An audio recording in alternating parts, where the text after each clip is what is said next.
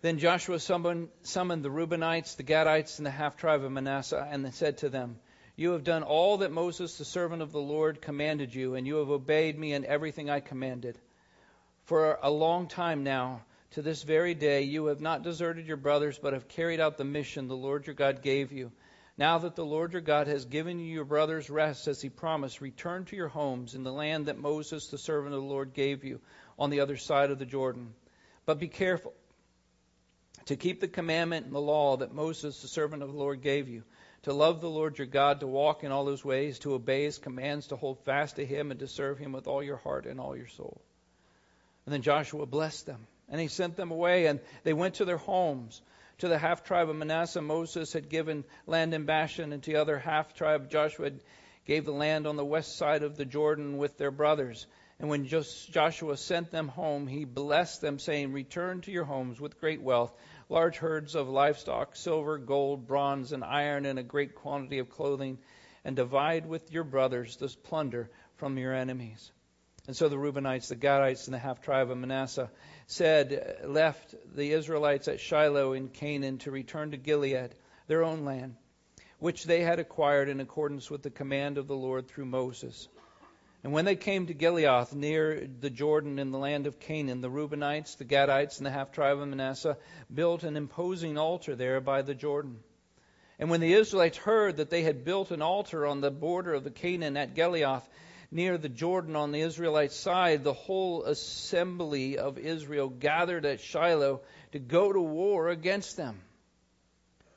And so the Israelites sent Phinehas, son of Eleazar, the priest, to the land of Gilead, to Reuben, Gad, and the half-tribe of Manasseh.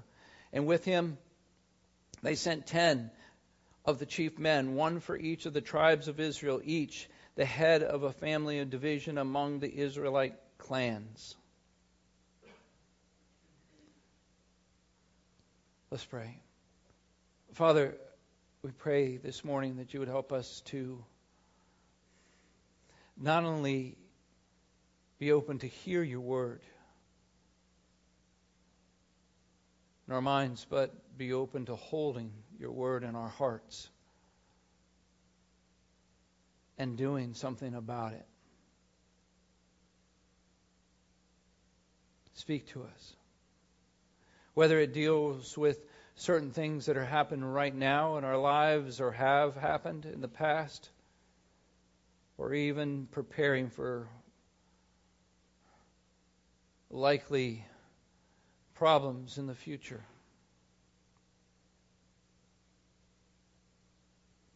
May we understand what we need to do. And may we be able to follow through with that. And so speak clearly, not only to our minds or our hearts, speak clearly words of life and peace this morning. Take charge of everything, Lord. Beyond anything I say, you can break through with just your words. As we say, speak, Lord, for your servants are listening. And it's in your name, Jesus, we pray. Amen. Have you ever found yourself in the middle of an argument and stopped for a moment and wondered, is this really something to be fighting about? Have you know, it's already started, right? How many times has the answer, as you're thinking about it, no, not really, this is not something I should be fighting about, but you are in the middle of it and you just keep fighting to the point that when you get to the end, you're like, what was I fighting about again? What was that? What did we just, that was a huge argument. That was a huge fight. You know? So many times something minor gets blown out of proportion and your relationship gets blown out of the water in this major battle. All over something that really wasn't worth it. We're supposed to be on the same side, and it's like a civil war has broken out. In fact, that's like what's happening here in Joshua chapter 22. As we look at this crisis, this conflict that they're facing, verse 11 describes the crisis point in Joshua 22. And when the Israelites heard that they had built an altar on the border of Canaan at Gilead near the Jordan of Israelites, the whole assembly of Israel gathered at Shiloh to go to war against them. They were about to start a civil war. But was this really worth fighting about? The main tribes of Israel were saying, to the answer to that question, the main tribes of Israel would have said, yes, absolutely, this is worth fighting about. The other 2.5 tribes, and I say 2.5, I'm talking about the ones they're listing there, the Reubenites, the Gadites, and the half tribe of Manasseh. Those would have said, what? No way. This is not even close to being worth fighting about. So who's right? And in fact, in some ways, it wasn't going to matter much if they actually started marching into an East versus West civil war, because they would have wiped out the 2.5 tribes of Israel. And it wouldn't have mattered who was right and who was wrong. How do you stop it? How do you get the right answer to whether this is worth fighting about to even begin with? We're going to find out over the next couple of weeks as we learn some lessons here from the people here in Joshua 22 that can apply to our own lives about whether something is worth going to war about, so to speak. What we'll see is before deciding something is worth fighting about, there are 2 main questions that we've got to answer. 2 main questions, and we're just going to deal with the first one today. And that first question that we need to answer, that in fact we need to ask and then answer about whether this is worth fighting over, is it true? Is it true? You probably were looking for something really mind-blowing and deep, and it just seems like a simple thing here. Is it true? It's kind of a quick, simple question. Unfortunately, in a surprising amount of problems between people, they end up assuming certain things were true and just jump right into fighting with one another. There are plenty of things that are true that we need to decide about whether they're worth fighting about. But I think, at least I hope, for those of us who are here today, that we can all agree that something that is, in fact, not true is not worth fighting over. Are you with me? I mean, can we, and if you can't agree with this, then we need to sit down and talk, but, can we agree that if something's not true, it's not worth fighting over? But we don't ask that question. We just jump right into the fight. We just jump in. Let's go to war against them. Now, how do you determine whether it's true? How do you determine whether it's true and therefore truly worth fighting about? The first step, or the first thing we need to do, is we need to look at the person through God's eyes and see the best about them. We need to look at the person through God's eyes and see the best about them. The passage explains, here's what the accusation is, in case you didn't catch it, of these 2.5 tribes, that they had turned away from the Lord God, and in an outright rebellion to what God has specifically said, they were going to do their own thing and worship a god. Now, technically, that's in the part that's the rest of through chapter 34, which is what we'll cover next week. But basically, that's the summary of what they're going to say, is that, these 2.5 tribes turned from God, rebelling against God, and they're just going to do their own kind of worship. Maybe who knows what God they're worshiping. So before they or we decide whether it's a true problem, we need to look at the people involved through God's eyes of love and ask, is it true that these people would actually do that? Is it true that these people would actually do something like this? Of course, somebody says, well, yeah. Of course, yeah, sure. It's totally believable that this person would do that. I don't have any trouble believing this person would do that. Well, that's the trouble. Is that we are told that we are to love everyone, and love believes all things. Love believes the best.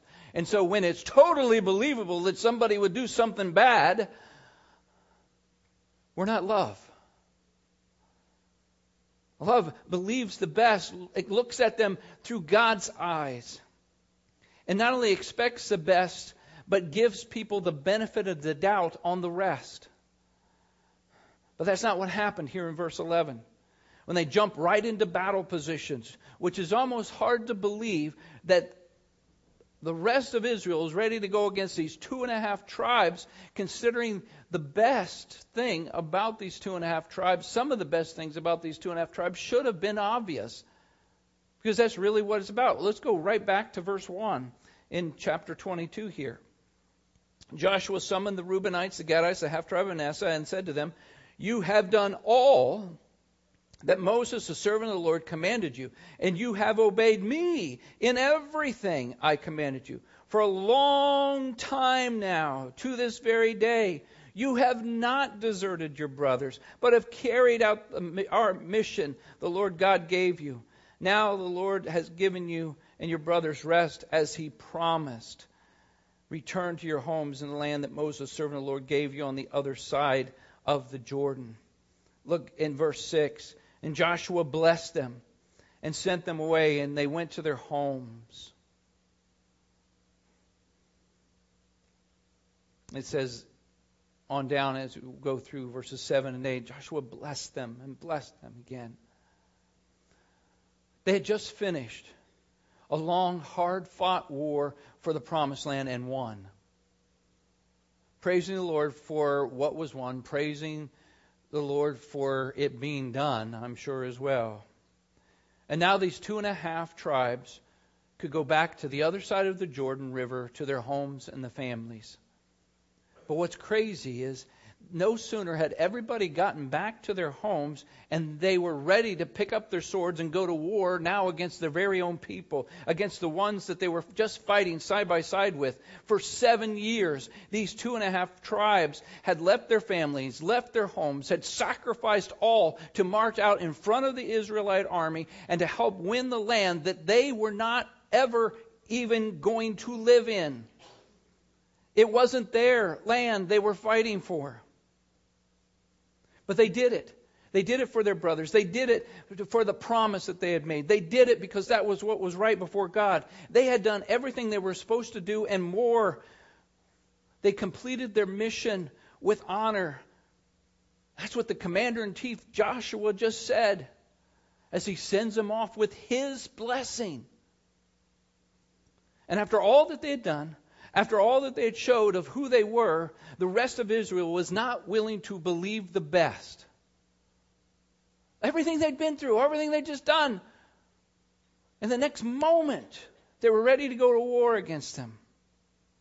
To assume the worst, without questioning whether this is true. In fact, in verse 11, what it is saying is, and when the Israelites heard that they had built an altar, they heard about it. Where are those who would just say, "Stop, wait a minute. Surely that's not true of our brothers who have fought with us.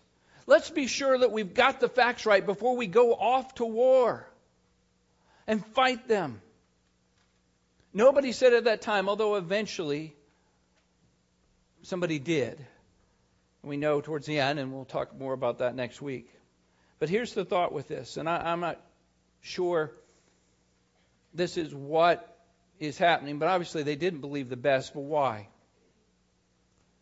And maybe this is what's going on, maybe it's not what went on, but I want you to think about this. Could it be that the majority Israelites, the 10 other tribes, so to speak, did not believe the best about these 2.5 tribes because they were already thinking bad about them because of their past? Could it be that, yes, these 2.5 tribes just went with them to war, and yes, they went out and they did all those things, but those 2.5 tribes are just doing it because they had to. Those 2.5 tribes are just doing it because they wanted to get a lot of loot. Those 2.5 tribes. You know what they're like. They're out for themselves. They're only concerned about themselves. They're not really concerned about anybody else. They were thinking bad about them because of the past. And therefore, the whole last 7 years of fighting beside them was just suspect. That wasn't true, but it could be what they were thinking with the judgmental attitude that they had even before war ever began in the Promised Land. Now, some of you are still like, what's he saying? I'm not sure I completely get this. Let's look at the bigger picture here of how it all came about.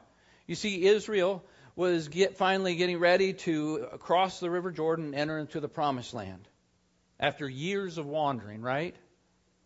These 2.5 tribes, the Reubenites, the Gadites, and the half-tribe of Manasseh, asked if they could have the area on the east side, on the non-Promised Land side of the Jordan.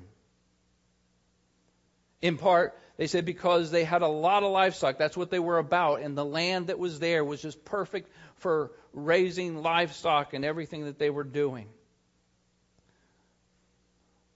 By the way, this 2.5, I can say 2.5 sometimes, or other times say the Transjordan tribes.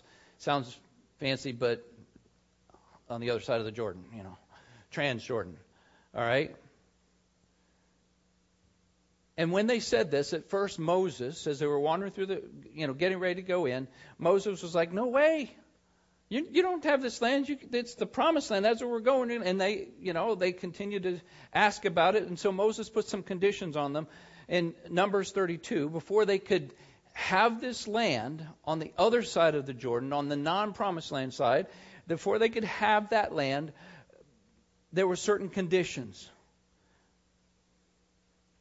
And one of those conditions was that they had to go and fight with their brother tribes to win the victory of the Promised Land that God wanted. And that they had to swear that they would not bail out before the battle was done. And that's what they did. They says, okay, you'll let us have this land. If we can settle here, we're not going to bail out. We're going to go. All the way through, we will go and follow through until the Promised Land is completely won. They agreed. But you got to wonder, in this whole deal, so to speak, that was going on, whether some of the Israelites had this attitude towards the Transjordan tribes that they'd always been trying to separate themselves. They didn't want to take the land in the Promised Land with us. They wanted to do their own thing over here. Make their home someplace else. They were not only separating themselves from us, maybe they were really always just kind of working at separating themselves from God and doing their own religious thing, because that's really what's happening here. They built this altar and they're going to worship whatever, whether it's try to our God or their God. I don't know what's going on, but it's really not that much of a surprise because we already have this attitude towards them that they were not that great to begin with. They were always in it for themselves. In other words, they were believing the worst all along. And so it's just an easy step to say, you know what? This is worth fighting about? Yeah. I don't know if it's true exactly for sure, but I believe it's true because that's just the way those people are. How many have heard that? That's just the way that person is.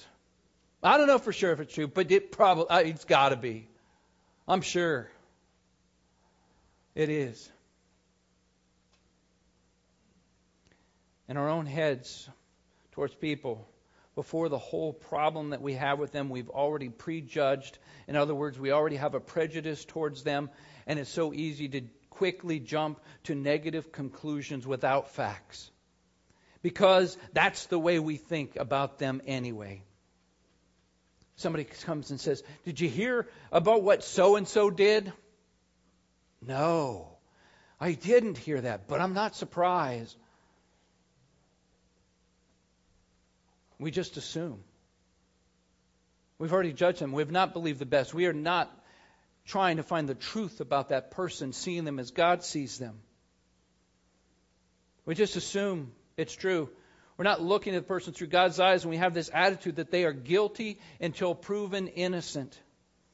Especially certain people in our lives are guilty until proven innocent. And to that, there's never an opportunity, there is never an opportunity for them to actually become innocent or to prove they're innocent. They're just guilty before innocent, and they don't have any other recourse about it because they've already been judged and they don't stand a chance. Often this believing the worst is based off of the past of a person.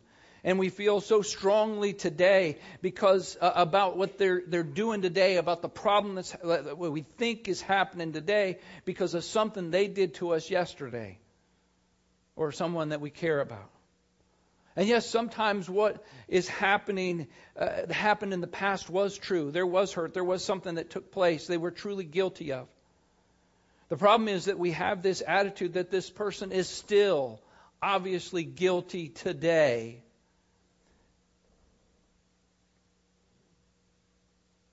In fact, in our mind, they are perpetually guilty, in part because we have only partly forgiven them.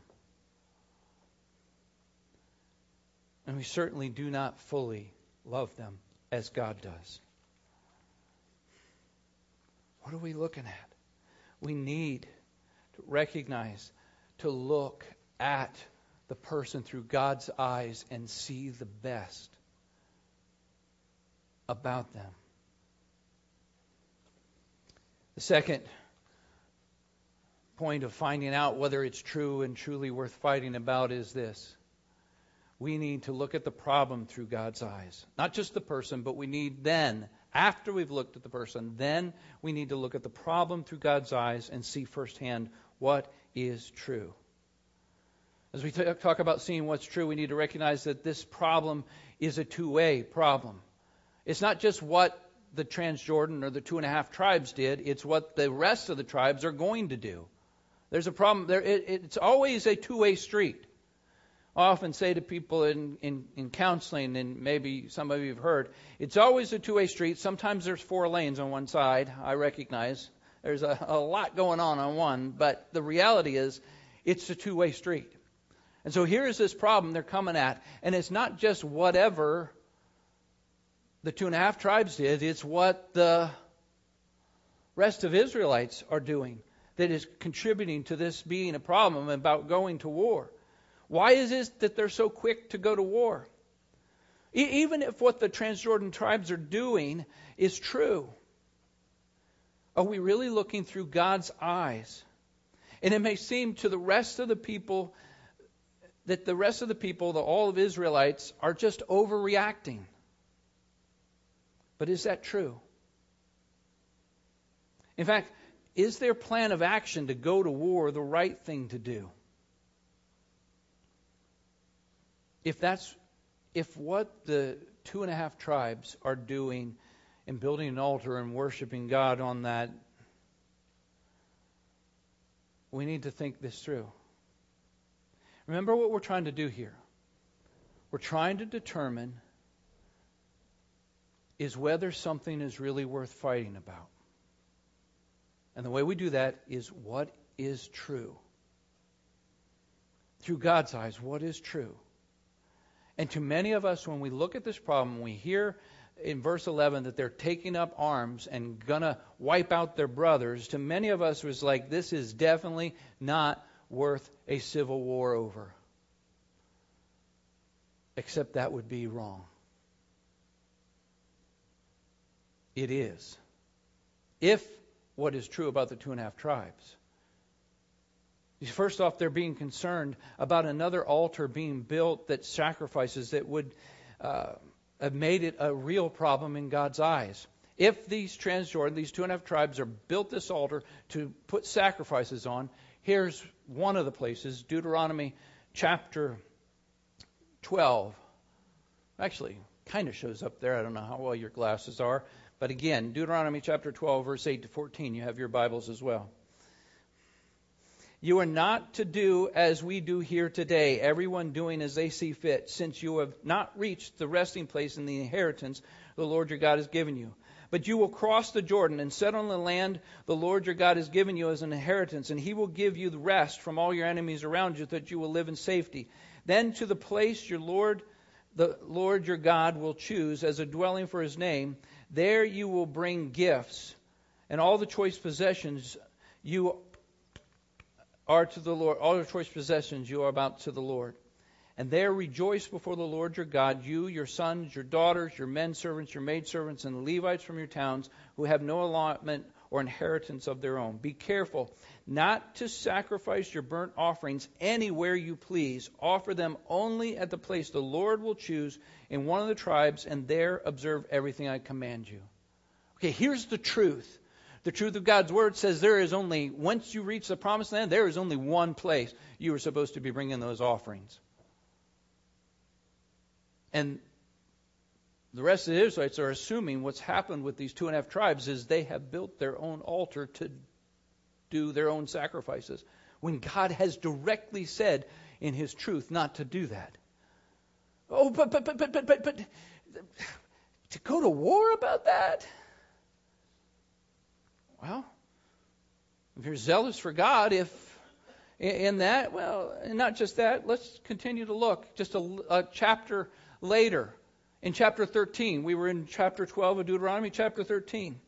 If you hear it said about one of the towns the Lord your God has given you to live in, that troublemakers have arisen among you and have led the people of their own town astray, saying, let us go and worship other gods, gods you may not have known, then you must inquire, probe, investigate thoroughly, and if it is true, and if it has been proved, then this detestable thing that has been done among you must certainly be put to the sword. All who live in that town, you must destroy it completely, both its people and its livestock.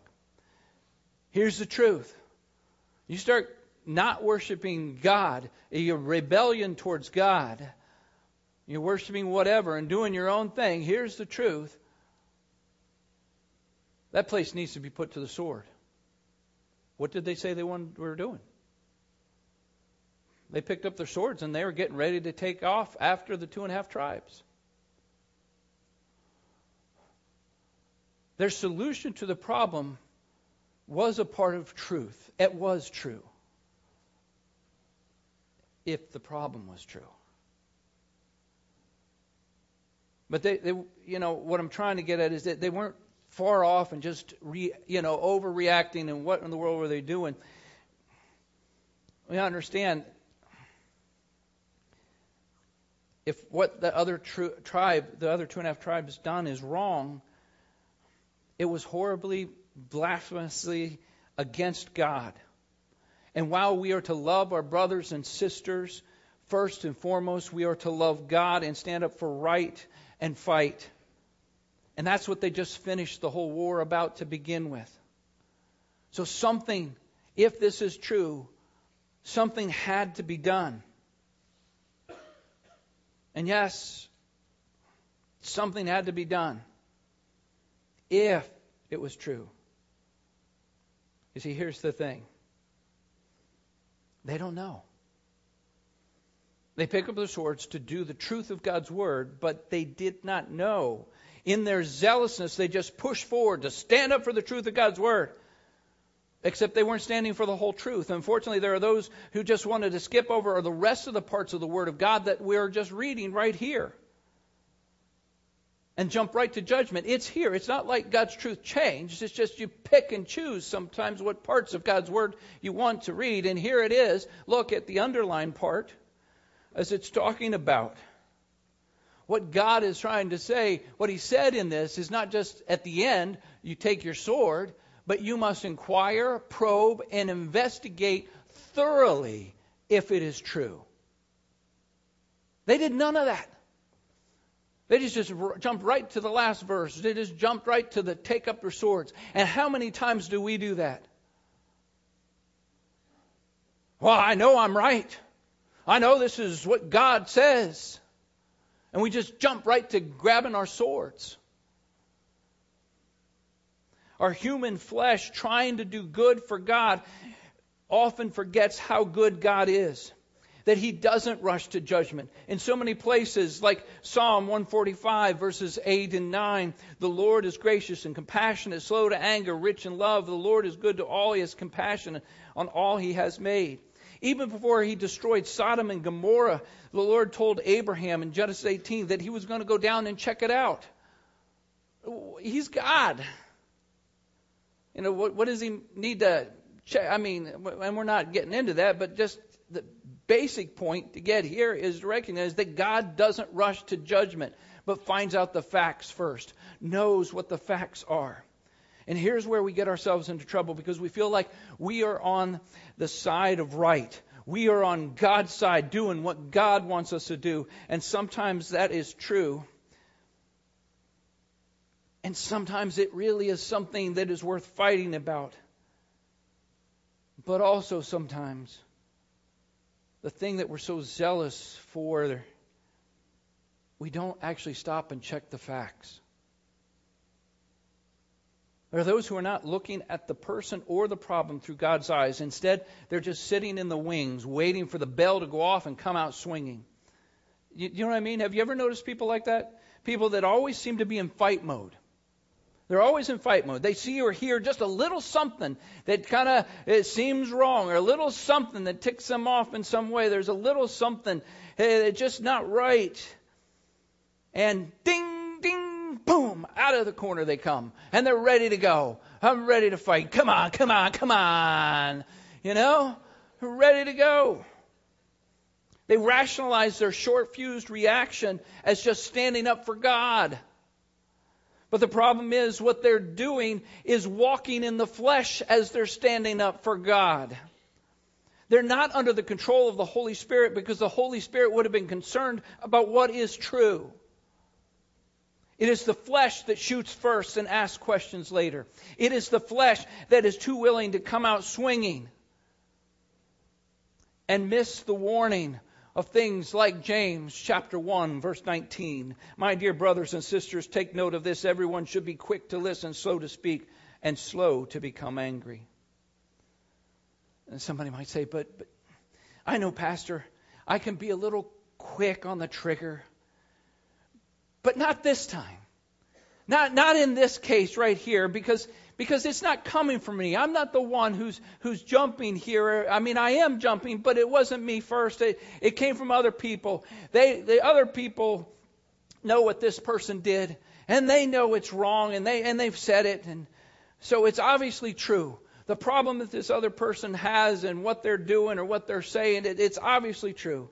And I would say, well, okay, how exactly do you know that it's true and truly worth fighting over? Well, I know it's true because I heard it from my wife's second cousin's neighbor who knows somebody who saw them doing it. It's not very far from the truth, fans. We are so quick to believe the bad, no matter who it comes from, instead of believing the best. And it's amazing. I've actually heard people complain, and this has happened, and maybe I need to get a soapbox here, but I've actually heard people complaining about certain Christians in church. You know, they just kind of complaining, you know, Joe Schmo, what a problem he is. I mean, can you believe him sometimes? I even sometimes wonder whether even Joe's a Christian. And then a little later, I'm talking with that same person. They say, man, I'm at war with Charlie. Charlie and I have some serious problems right now. I says, really? What happened with you and Charlie? He said some bad things about me. He said some things that were just nasty and false. And really? You heard that? No, I didn't. Joe Schmo told me.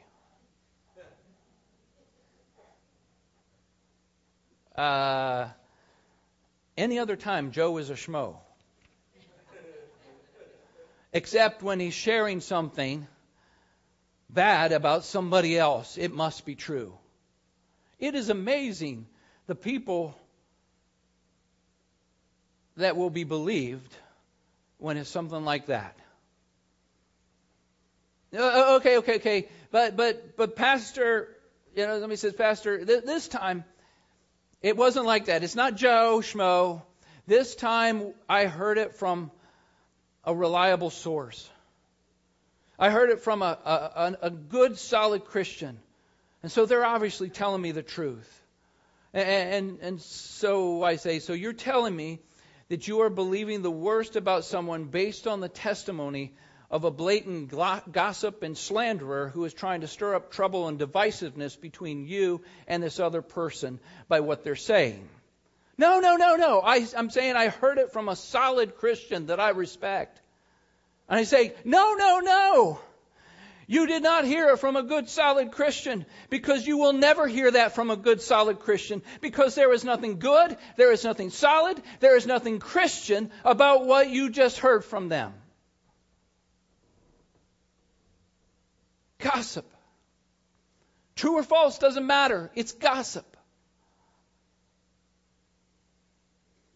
There are too many who call themselves Christians that are not sharing the truth and love. Instead, they are shouting trouble as they join the side of the accuser, as Revelation 12 talks about, and get us to believe that our battle is against flesh and blood.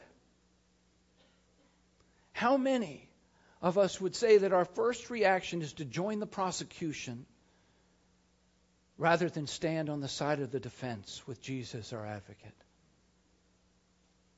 Note, in none of what I'm talking about are we ignoring what is true. But what I'm saying is, we don't know what is true just because we're hearing it from one source or one side of the story. Now, people always have an argument. So once again, oh no, Pastor, I'm not hearing it from just one source, one side. I'm hearing it from a lot of people. Oh, there's just a bunch of people that are saying this about this person. There's a bunch, and so it must be true. After all, numbers don't lie. They're saying it. And now this is coming from somebody, who is not saying a bunch of people said that just to try to prove their point, to try to a bunch of people think this. And if they can ever be really honest, a bunch of people come down to their spouse, somebody who is angry at everybody in the world, and then that person who just shook their head because they don't have guts enough to tell you to shut up. Basically 3 other people. That's a bunch. Now, I'm not talking about that person, all right? I'm talking, they come and say, Pastor, a whole bunch of people have said this is the way this person is, or that's what that person said to me, or I know that's what's going on, and they're sinning and they're doing this, and it's obviously it's true. We've had this happen before. I've been doing this pastoring for a while now, right? And people come and say that, and so we just decided at a point in time, okay. I know what the facts are. I already know what the facts is. I've talked to the person. But I'm not going to tell them that, because they should be talking to the person. It says, here's what you need to do. You need to go back, and all those people that you heard this from, ask them, how do they know that? And not to say I've done this, we've done this every time, but every time that we've done it, and that person has gone back to all those many people who saw this person do or say this, they didn't actually see it in person. Instead, they heard it from the exact same source. It all tracks back to one person. One person. Not many people. Yeah, many people are saying it, and many people are. But the problem comes down to one negative, carnal, critical Christian spreading bad news and a bunch of rumor mongers passing it on. And you say, whoa, Pastor, just tell us what you think. Go ahead, And Here's the thing. I haven't really fully told you what God thinks. And this isn't really a part of the message here. I encourage you, if you really want to know, one of the places is Deuteronomy 19, verses 15 through 20. Look at Deuteronomy 19, what God thinks about things like this. And there are plenty of other places all throughout His Word, a whole host of scriptures that God's truth condemns this kind of thing. We need to look at the problem through God's eyes and see it firsthand. And I've heard countless cases where someone says, well, I know exactly what is true because I saw it with my own eyes. Or I heard it with my own ears. I know for certain this is what the truth is. But what exactly did you see? What exactly did you hear? Because so often we can jump to conclusions about what we saw and what we heard that are not true. Yes, we did truly see that, but did we jump to conclusions? And we're going to find that next week as we continue on in this passage. That's what they did. Not all of us have perfect hearing. Or should I say perfect listening? Right? It's like the story of one day a small church was expecting a guest preacher.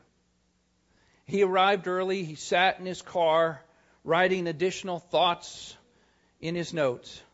He periodically put his short white pencil in his mouth to free his hand to turn a verse in the Bible.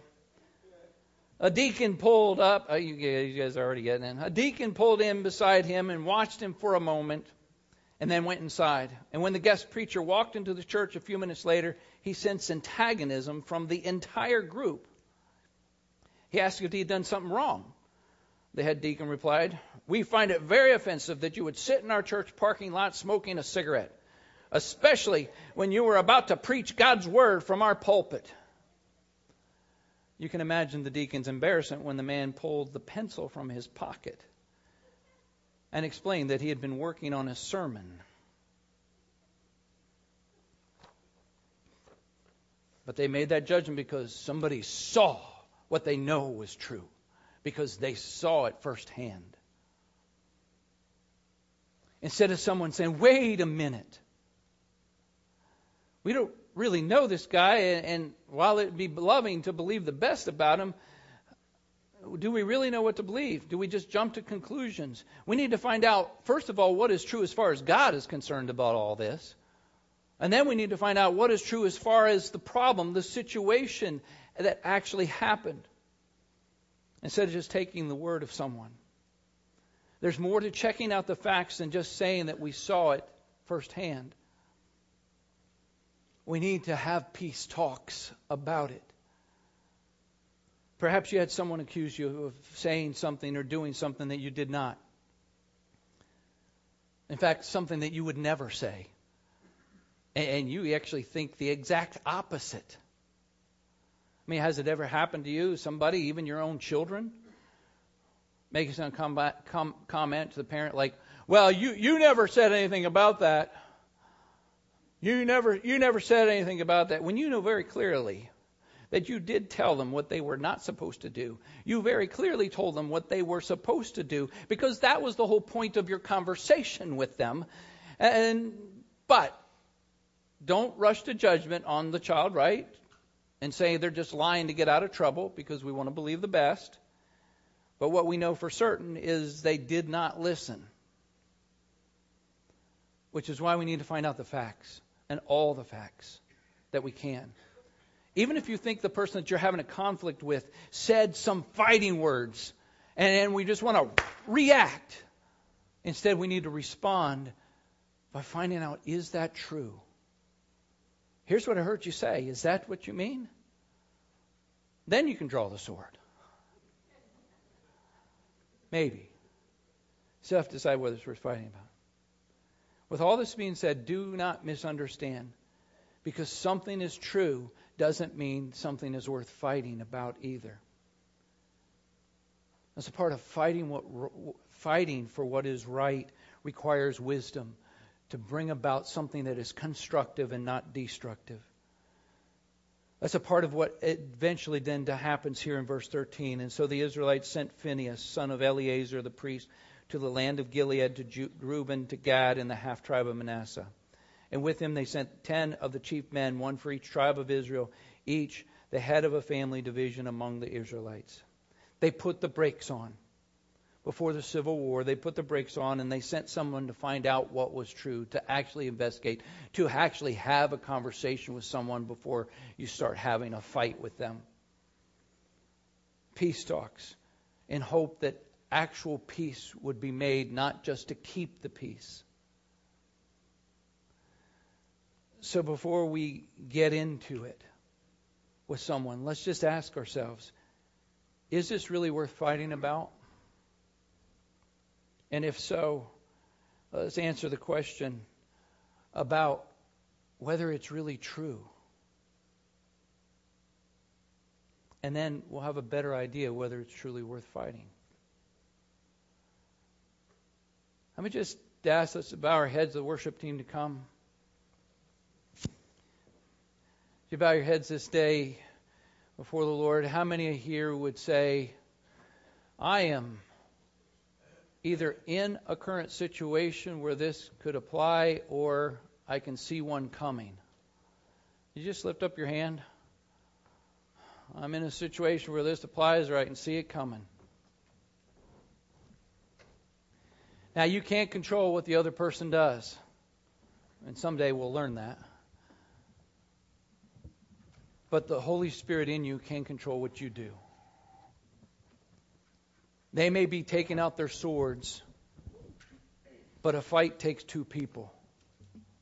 And you have a choice to, first of all, figure out what really is true, what really is going on. And second, to decide whether this is really worth fighting about. Father, I pray that you would help us today to follow through with your word. To not only look at people as you do, but to look at the problems as you do. Lord, sometimes things are worth fighting about and we need to stand up, but so many times we are just standing in our own flesh. Sometimes even standing in our own unforgiveness. So forgive us. Help us to be and do different. To stop fights before they ever even begin. Seeking your wisdom and your guidance. Move in us this day. In your name we pray.